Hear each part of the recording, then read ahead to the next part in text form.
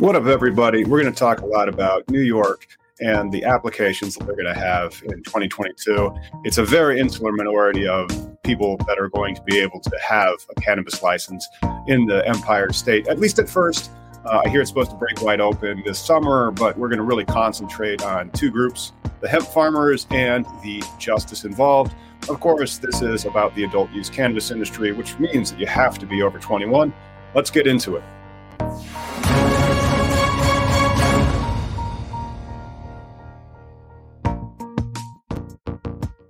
All right. Hopefully everybody gets the emails and this comes up, but if not, this is going to get to be turned into two episodes on cannabis legalization news. First about the cultivation license that we're going to discuss, and then about the justice involved dispensary licenses. My name is Tom.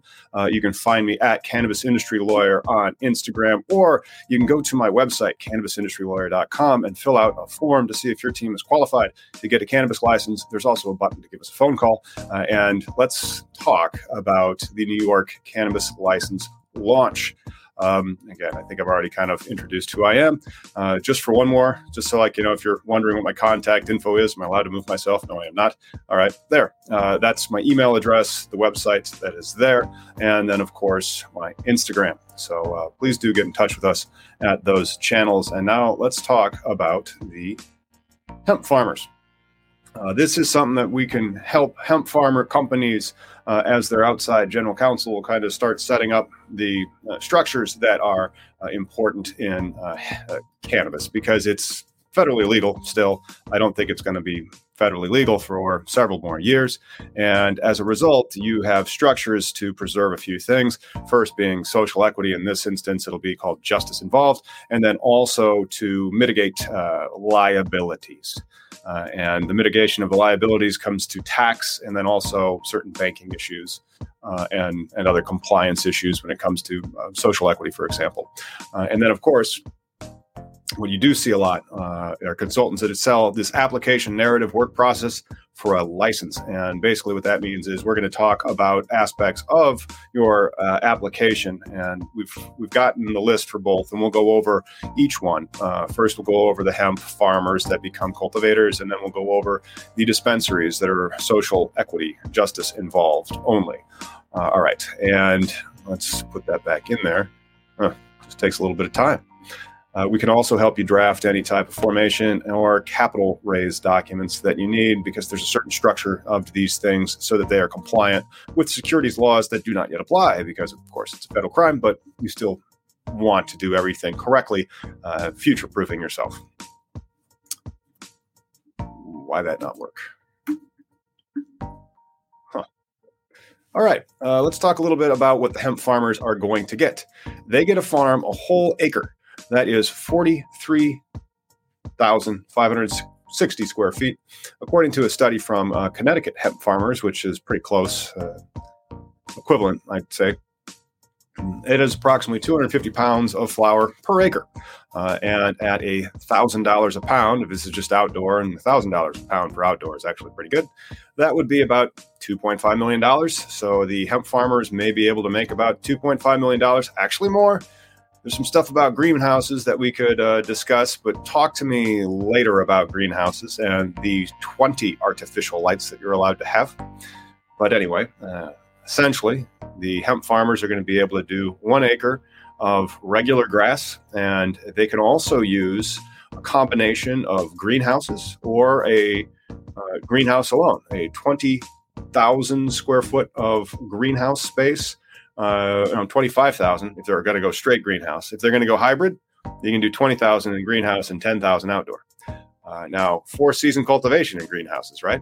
But you only have 20 lights. And so those 20 lights mean that, well, we can discuss that later to determine how much canopy size you'd be able to have in a greenhouse with 20 lights. In indoor, we can do the math on that, and it doesn't seem all that great. Like an indoor light is about 18.35 square foot per light, a little bit more, a little bit less. It depends on how big that light is, which means that this wouldn't be all that good. It would be about 500 square feet of greenhouse space that you'd be able to farm 4 months out of the year. But again, that's indoor lights. That's not greenhouse mixed lights. So you actually get more than that. And how do you want to approach it? Do you want to go cheap your first year and just seed outdoor? Because the costs for that aren't all that much. The outdoor costs might be $20,000 to $30,000 an acre, and that's very reasonable if your top line is going to be 2.5 million and your bottom line is about 30,000. But then there's also greenhouses that can boost your ability to sell products. Anyway, let's get into the interesting. So the thing that they really have in this is this compliance rollout. You are fast-tracked into it, and you can apply right now. You can go and get your application in, and then you're going to have some deadlines that are going to catch up to you. First deadline is going to be that you have a month to get your site plan and your security plan down.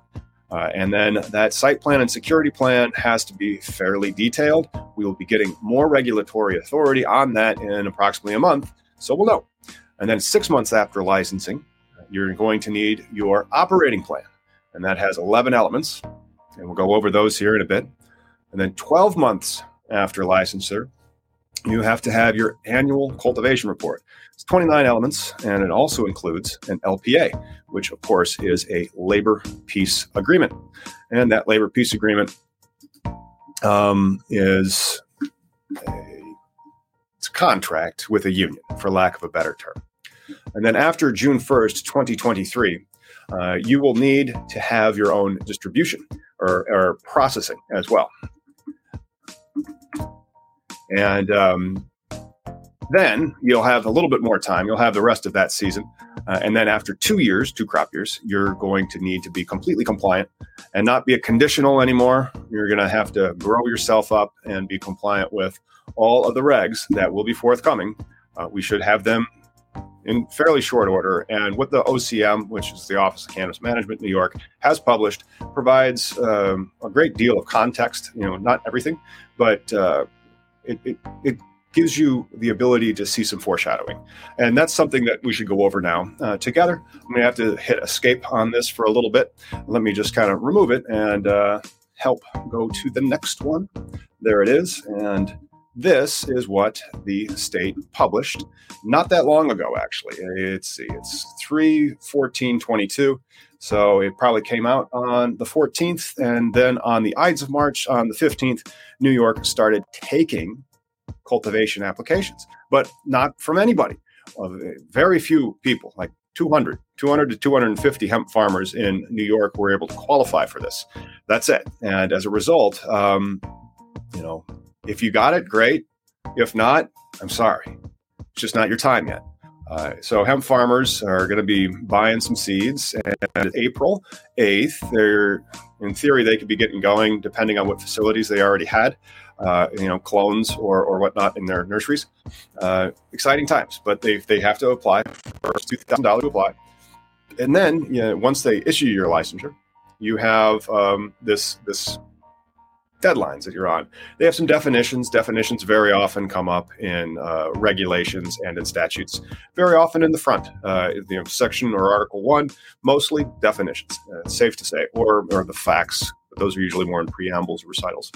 Okay, let's go into what you need on this operating plan. Now, this operating plan that's there, this is what you need to have within that first month. You can see that. And now when you're reading regulations, this is when you can start to understand how you'll be organizing a lot of the plans, the work product that the consultants would be drafting for the narrative. A site plan indicating the activities performed in each area and detailing all physical boundaries, roads, and water crossings of the property, further outlined in Section 8, site plan modifications. And so it's cross-referencing a different area.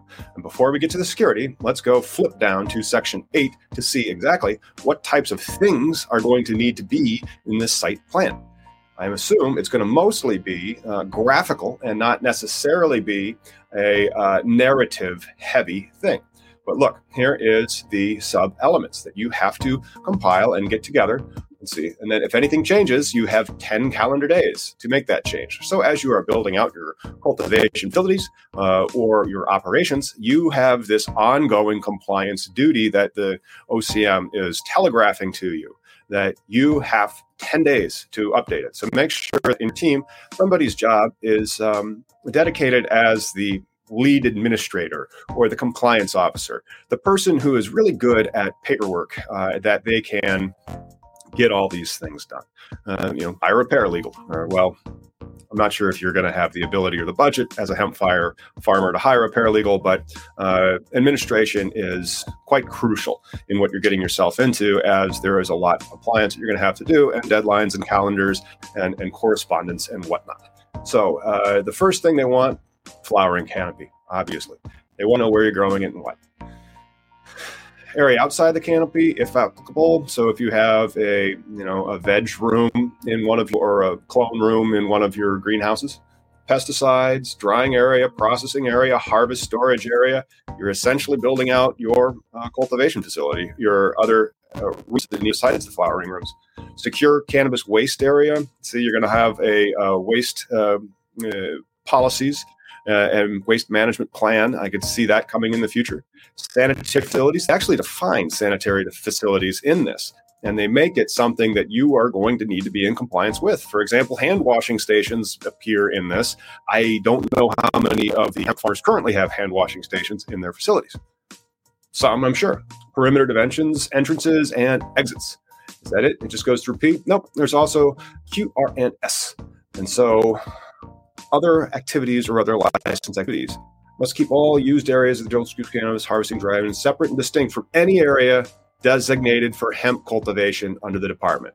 So even though it's still essentially the same plant without the presence of one particular chemical, you got to keep them separated. The state wants you to keep them separated.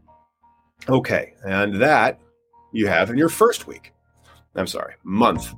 And then after the second, no, we're still in the first month. You have to dual track this. That's the annual cultivation report. Let's go back to the operating plan. And that's where we're at with this first month. Then you need your security and staff safety plan, detailing risk mitigation and accident prevention plans, result from detailed risk assessment, all stages of cannabis production to be submitted to the office within 30 days of licensure.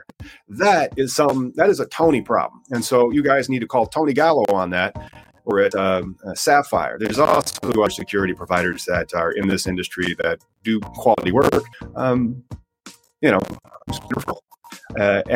will give you a quote, and then that is where you're going to have that narrative, and you'll pay a license fee to be able to use it. That's your first 30 days. That is quite a lift. You get your license, and then you're ready to go plant. And while you're ready to go farm, they're asking for details. One of which is going to be visual, and there might be some narrative demonstrating compliance depending on what types of things we see in the regulations coming out in May. And then the second one is completely narrative in the sense that you have a security and staff safety plan, detailing risk mitigation, accident prevention, resulting from detailed risk assessment. And so, we have sections that we can already start breaking this piece of narrative into, but we don't yet have context when we have the regulations. Those are forthcoming, and then we create the plan that is what you need.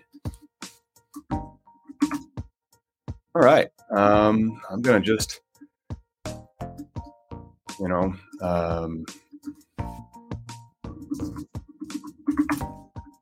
okay, and so I think I need to check into YouTube because this has been listed as a private video as opposed to an unlisted video. When this was set up, it was supposed to be created as an unlisted video. Okay, and says that I am live, but it also mentions that I'm private, unlisted, done, and safe.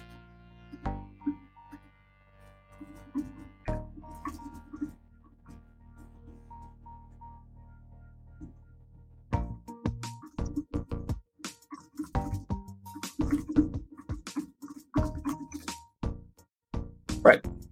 And that should have fixed whatever glitch there was. This is no longer a private video. We will edit that out in post. Unfortunately, we'll be able to take as many questions as we would have liked.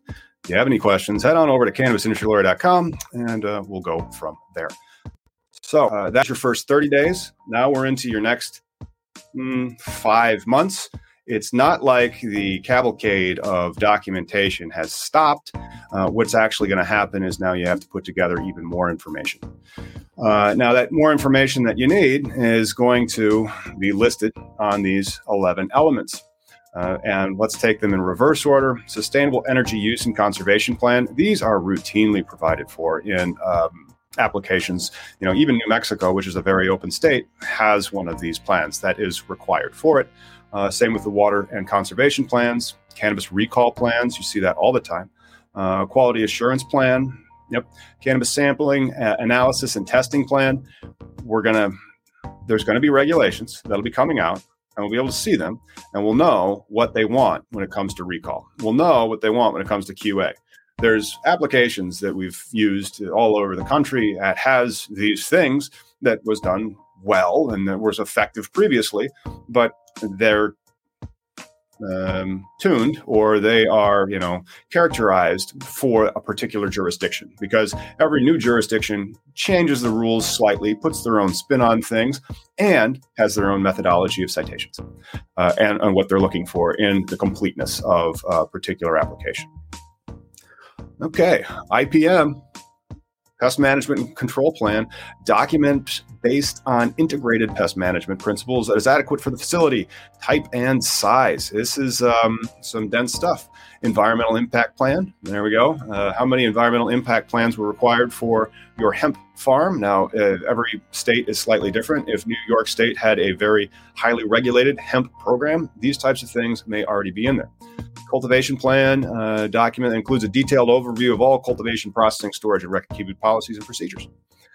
All of this needs to be compiled within your first 6 months while you're farming. And then, you get done with your harvest. And we'll talk about that after this. Now we have the last of the first year. And so up-to-date site plan. Remember how the site plan has to be done in 30 days, but then it's not just that it's done in 30 days. As you are building out your farm or your facility and you make changes to that site plan is a living document that you have to update every 10 days and then offer the updates to the OCM. So again, administration support and admin is going to be important on your team. Okay, and then it gets into what I like to call inventory control systems or inventory management systems. This is very often a metric relational database, sometimes a BioTrack THC relational database if they have gotten themselves inserted into the approved list of vendors on that. BioTrack THC is not as old or as well developed as the metric system, which is the more robust of the two in the sense that it has an open source more for APIs that other service providers that do these types of inventory management systems can then create software as a service that they can sell to license holders like you. You're going to need one. And all physical inventory of cannabis at any stage and all associated labels accurately in an electronic inventory management system. Will it be metric? Probably. Traceability, functionality, capable of showing complete production history of cannabis at any stage, including cannabis that has been released for sale to a total recall and all associated cannabis if necessary. Yes, it's a real obvious track and trace protocols that they expect you to have in place within your first year of operations. It's really awesome that you don't have to write all this crap out in a complex and complete application prior to even being in the conversation of cultivating cannabis. I'm really stoked that New York's doing it this way in the sense that it's like, well, go grow it. No, you already have a license. Now just get into compliance over time. But the compliance over time, I think, is going to take a complete application that's going to have a lot of narrative work product in it. And then that's just how it is in highly regulated cannabis very often. Agricultural input list, detailed plant production, application records for any propagation treatments, soil. You have to do a facility energy audit for like 1 year of use reports, records of scouting and monitoring for pests, records of submission for each production cycle to a testing lab. So all of this, these business records that your company is going to be kicking off, that's one of the reasons why they started with the inventory control system software at the very beginning. A lot of these things are going to be compiled in real time as you are doing your operations, provided that you have the right systems in place. I don't know which service provider, which one is going to really spearhead it. I'll try to have them on the program, Cannabis Legalization News. Check it out Sunday. It'll be a Sunday show, and we'd have a guest that has solutions for these types of things. It'll probably integrate with Metrc, but list of all equipment, records of all plant removal, records of all employees and independent contractors, staff health and safety procedures, signed consents from every employee, routine of class and containers, how often you clean it, what are your records of cleaning and sanitizing. Yeah, and so they want it sanitary, which is great, and pest management, records of mock recalls. So you could have some training where you're going to do a mock recall. Visitor log, you just can't say, come on by to the farm next week, Bob, I'll show you where the weed is. No. The site plan mandated that you have to keep it separated, right? And so if somebody's going to go check out the weed farm, you need a visitor log. You just can't have people over. And then the kicker, number 29, signed copy of a labor peace agreement as required by the cannabis law and as detailed in section 20, probably section 20 below. Yep. And they'll define that then below in this. And a labor peace agreement essentially is just a union contract. You can get them from the unions. They like, well, you would like to enter into one? Great. That's how we've typically got them before. The UCFW has been one of the unions that's active in the cannabis space. I anticipate other ones becoming active as well, but we can help you find an LPA. And of course, that's your first year.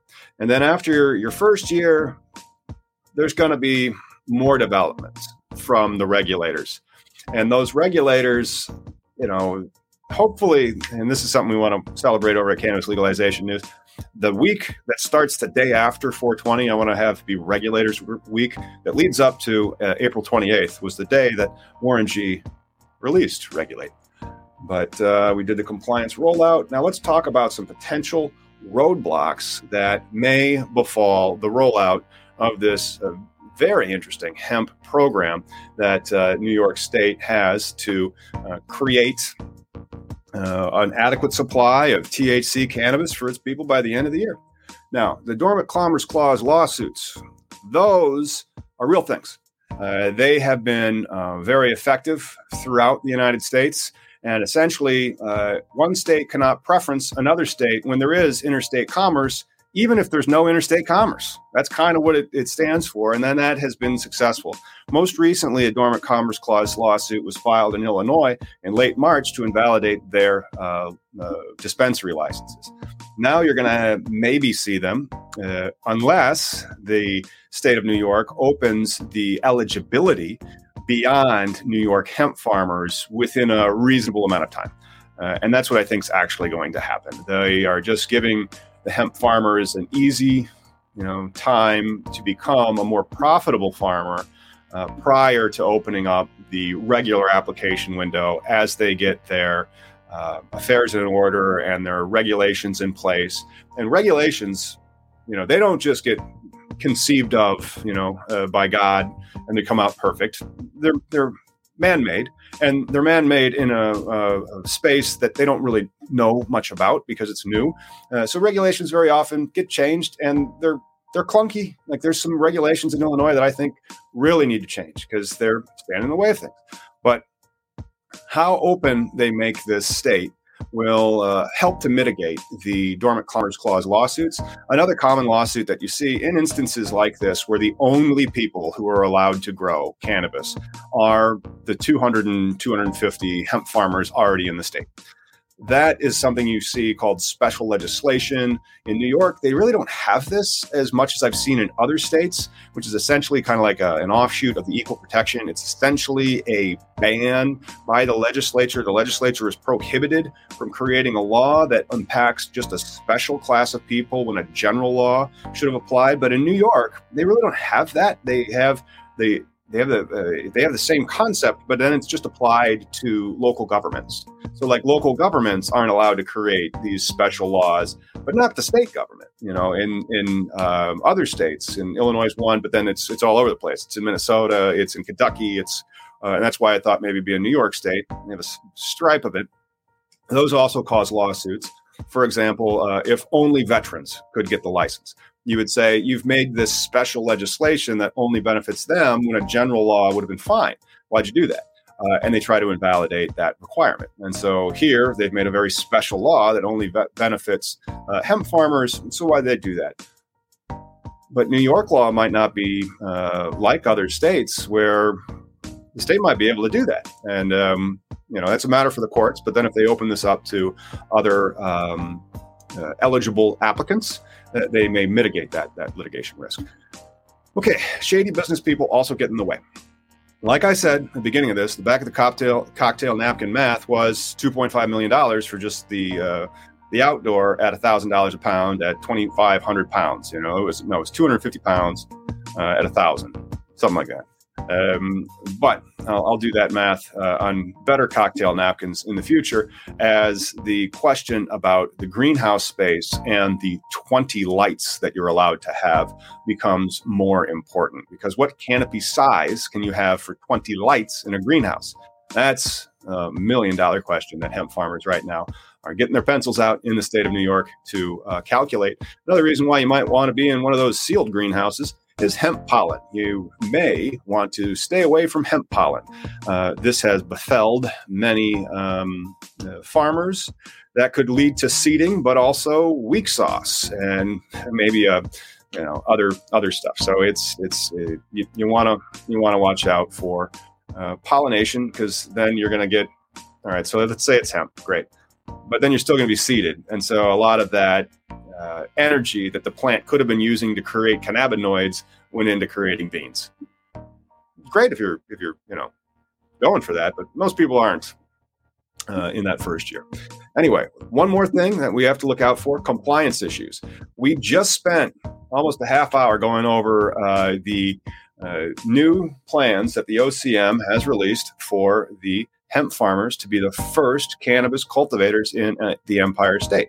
And as you see, it's wonderful that they say, get going, and then get compliant, and then get compliant, and then get compliant, so that by the time that after those 2 crop years are done, they don't need to be conditional anymore. Now they can be real cannabis cultivation operators, complete compliance with the New York laws for safety and for purity, and that's a wonderful thing. And so we're going to get to questions here at the end. And now I think we're going to take a quick break, and then we're going to start on the next one, which of course is the dispensaries.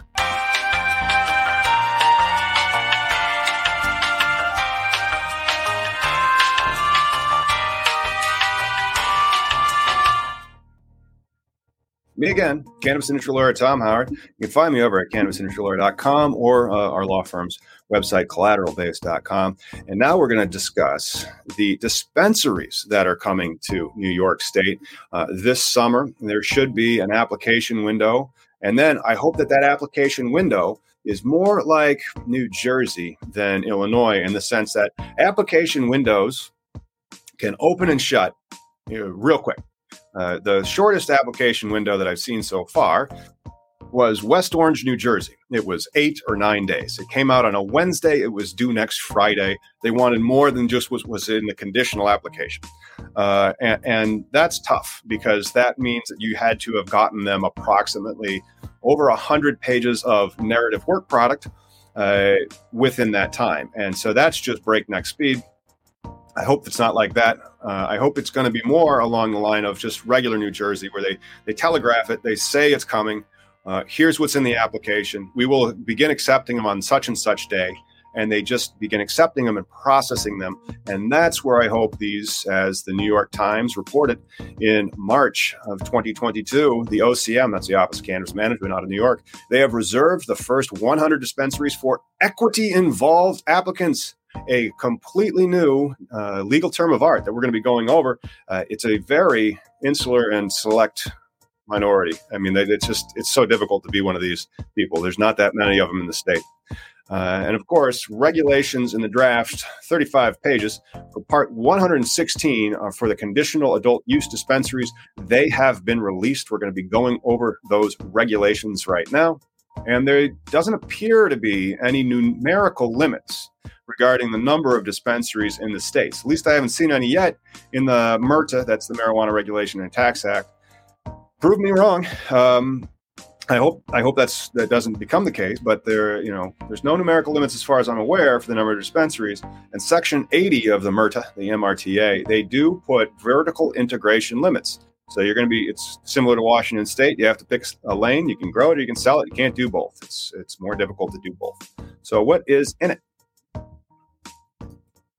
Oh, this is something that I always like to do when people are talking about getting a dispensary in a regulated state, and a new state comes online and it's going to be fairly regulated. I'm like, let's talk about what a simple dispensary looks like in the highly regulated space that is cannabis. This was provided to us by the Illinois Department of Federal Financial and Professional Regulation when they did their application window back in 2019.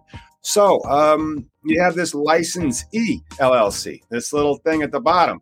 And then you got all these LLCs floating around it, and even a publicly traded cannabis conglomerate incorporated floating on top of it. And you have a pass-through LLC, and then you have a management LLC. You have a holding company LLC, and then you have this licensee LLC. Well, it's this licensee LLC in the middle. That has to be justice involved ownership. That has to be the eligible LLC in the middle. And then you have the holding LLC, which is like the landlord, the real estate play at the side. And then you have that management LLC at the other side. And that's kind of like doing your PEOs, your back ends, your administrative, all the other type of stuff that you're not allowed to deduct. And then you have that pass-through LLC. And that's just kind of, that's a place where the money goes to pay the taxes and then flow through. And then it goes all the way back up to the publicly traded cannabis conglomerate in New York State. That would be Columbia Care, or soon to be Cresco. This is essentially what Cresco does with each one of their multiple dispensaries. Anyway, well, I don't think they have any social equity ones yet. This would still be the organizational structure that they would then do for asset protection and allocation to protect the assets and shield them. And kind of you put an asset into an LLC so that you've limited its ability to have that value that's in there, and also you've shielded its risk. So like if something goes wrong with that LLC, it's not going to affect the management company and the real estate company and yada yada. Okay. Just a simple retail store, right? Okay. Section 116.4 of these new regs, and we're going to be going over them after we go over this large trends as well. We'll be sharing these, but the most important section, I'd say, after what goes into the application, because why would you even look at what goes into the application if you can't figure out if you're even eligible for an application and an evaluation? So the eligibility requirements are in that 116.4 section. And that's where you need to be justice involved. And that's 116.4 A21, Roman numeral 1, tiny 1. And then they also talk about what constitutes a qualifying business, because it's not enough. It's not enough just to be justice involved. No. You also need to qualify. And then they talk about something else, which I had to read 3 times because it was like in Arrested Development, when something can't, no more than 3, but no less than 5. What does that mean? And it was one of those deals. But if you read it enough, you're going to see that an applicant control minimums, 51% of the total under 16.4 for a justice involved in a qualifying business, means that it has to be a 51% of the total of the qualifying business must be justice involved. And 30% of that 51% has to go to just one guy that has sole control. And then, not only that, they're also going to now start nitpicking this social, well, it's not called social equity, it's called justice involved applicant to see how much street cred kind of that they have. Like a justice involved applicant that was arrested in the poshest neighborhood won't be as important as a social doing it again, justice involved applicant that was arrested in an impact zone or an economically disadvantaged zone, depending on what the OCM decides to call theirs. I hope they call them DIAs, so I don't have to learn any more acronyms. But very often the aspects of social equity are not only the arrest or conviction for marijuana, but also a long-time residency in an area of the country that was disproportionately injured by the failed drug war, which is still going on. I mean, like, we can't sell tickets to this thing. This is a federal crime. They actively censor our industry, and I think that's one of the reasons why cannabis prohibition's hanging around so long, and that other groups that have been injured over the past have been able to access their rights quicker because it's not a crime to be them. It's not a federal conspiracy if they're trying to get their message out like it is for cannabis businesses. Okay, let me see what our next one is. Yeah, and now I'm going to take this off for a minute, and we're going to dig into the very specifics of the definitionals. And so with that, I'm going to zoom in on part 116. And we go to these regs, and both these regs, and then also these materials, they've been produced and provided, of course, by the OCM. So far, very impressed with New York's website, very nice interface, and they seem to have a lot more transparency than certain Midwestern states. And they also, New Jersey did a very good job, and New Jersey's doing a very good job, in my opinion. And I hope that they are going to do more of that and less of what Connecticut is just very difficult to navigate their stuff. But Connecticut also has an application window right now for social equity that is closing in about a month. So let's go back to section 116 and dig into the eligibility aspects of it. And then we're going to talk about what's actually in the application. So once we find, and that's one of the reasons why your team is so important when it comes to your dispensary, because you need to have the justice involved, and then you need to have a qualifying business, and then it needs to be just in the right neighborhood too, to put you over the line into that 100. And then, we'll talk about the risks, very similar risks, because they've essentially painted everybody else out of a corner or into a corner and said only these 10 people in the whole state. And it's not 10. It's probably 1 million or less. Well, because the way they've defined it, it has to be more than 1 million, as they've gotten generational, even spousal in the definition. Let's go to the eligibility. Okay. So they have to demonstrate first a significant presence in New York State, and maybe a dormant commerce clause challenge coming, but those happen all the time in this industry. And then be justice involved, which means that, and I'm going to zoom in on this one, convicted of a marijuana-related offense prior to when it became enacted, and then this is where it gets intergenerational and also spousal, legal guardian, child, spouse, or dependent who was convicted. Was dependent of an individual, and see, were you their kid, or was it you, or was it your spouse? And then they want to know where you live. And so it's not, they look for the conviction. New York is also a conviction state. Some other states, it's the arrest. This one is the conviction. And then they have and hold, and this is an interesting one. Suddenly now you have to be, for a minimum of 2 years, at least 10% ownership in and control of a qualifying business, which means a business that had a net profit for the last 2 years, the business was in operation, or if the application is a nonprofit organization. So now, how many people can click them boxes, right? How many people can say spousal, generational? All right, find the marijuana convictions in the state of New York. Look at their family tree. Which ones are in business, small business? Which ones for the past 2 years have posted a profit? That is the entire sample set of eligible applicants. That's it. I don't know what the answer of that question is, but it's a finite one. There's only so many people. Is it 1 million? Maybe. So like 1 out of 20 New Yorkers might be eligible for this. They created a law that says 95% of the people that reside in this state can't do this industry. Just to start, that's the thing.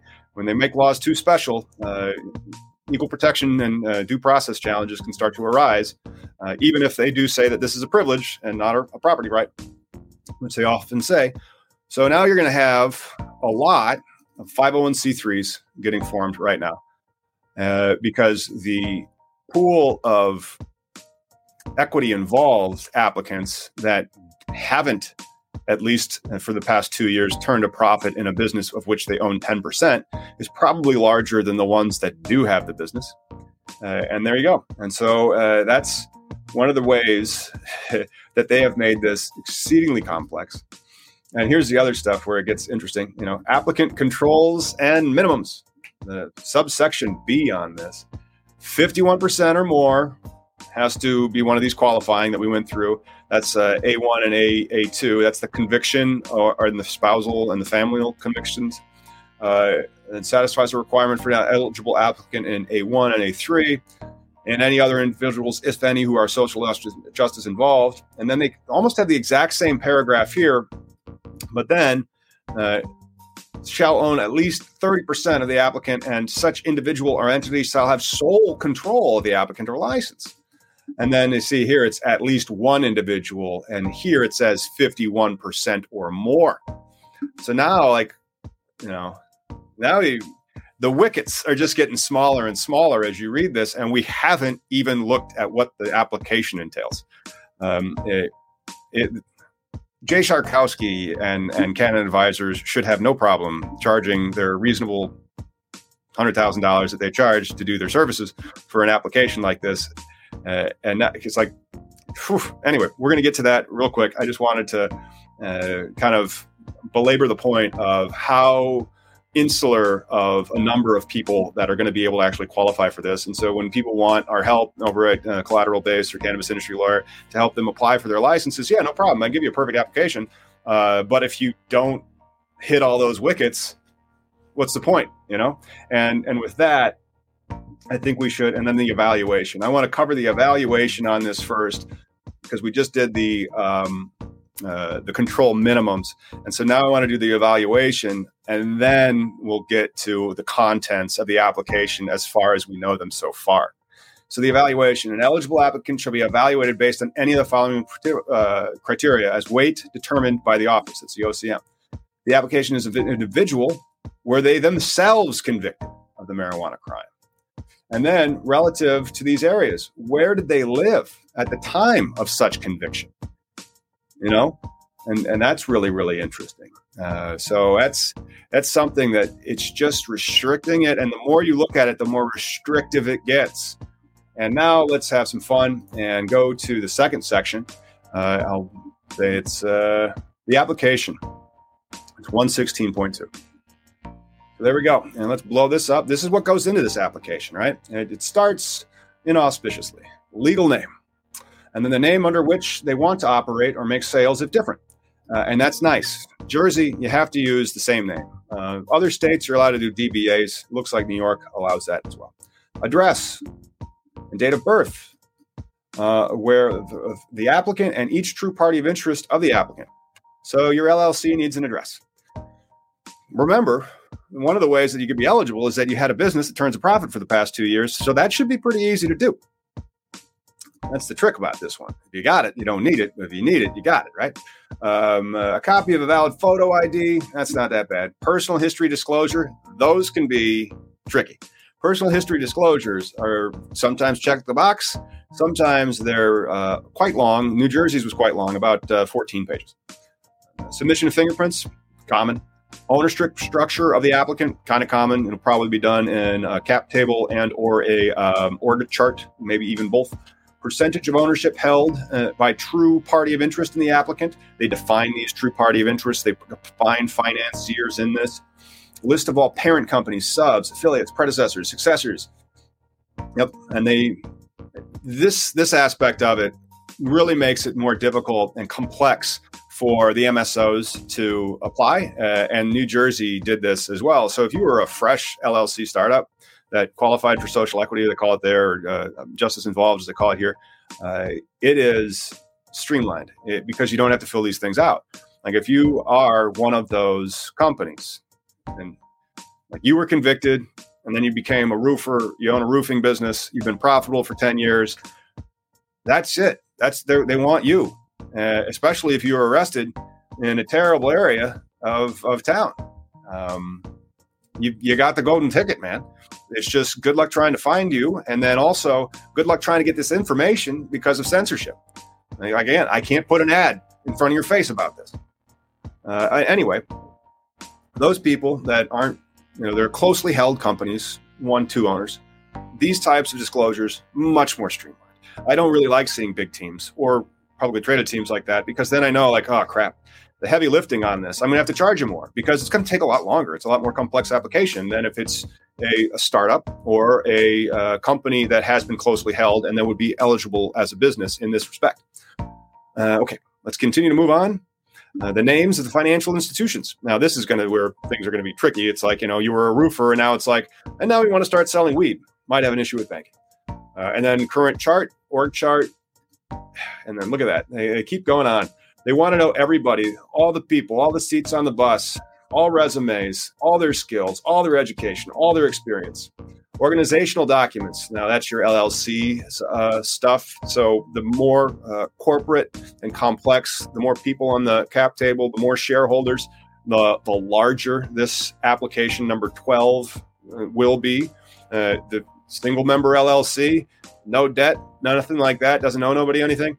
4-page operating agreement, maybe, but that's not typical in the cannabis industry. Okay.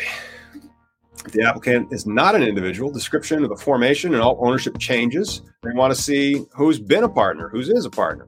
All compensation agreements between the applicant and each true party of interest. That would be like if your consultant wants equity kickers as a bonus, or they want a success fee as a bonus, or if you are just as involved and you've been hanging $50,000, $60,000, $80,000 on your designers and your architects and your accountant and your lawyer and all your other people, say as soon as we get open, we'll pay it.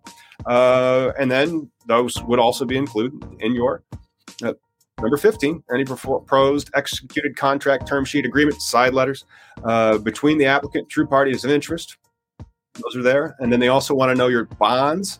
Number 17, audited financial statements. Audited financial statements for a startup, much shorter than audited financial statements for a company that's been in business for 10, 15 years. All sources of funding. They want to know all sources of funding. Details of state and federal administration proceedings. You see that a lot, very often. Those are check the box. Have you ever lost a license? Have you ever been sanctioned? Have you ever stolen money? Managed or serviced the board, business or nonprofit, pled guilty to fine, had a receipt. That's in there. Information related to a business community plan.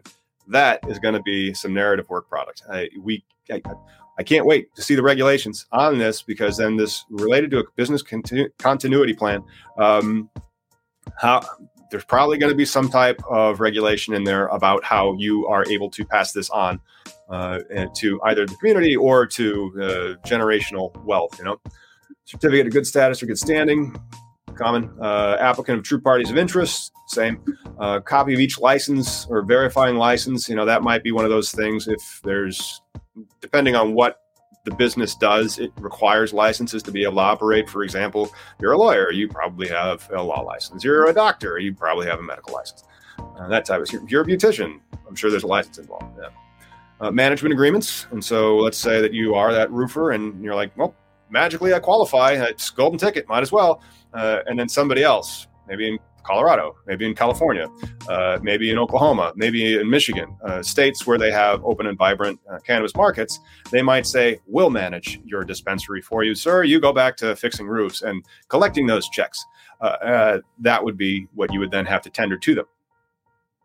And the list of the vendors, out of compliance, has been disciplined or sanctioned. So we're only on number 29. And so far they have been kind of like administrative. They haven't had a lot of a compliance narrative. Let's see. Insurance. That's usually a 1-page LOI from 9 Point Insurance. For information may exist between them and those. Okay.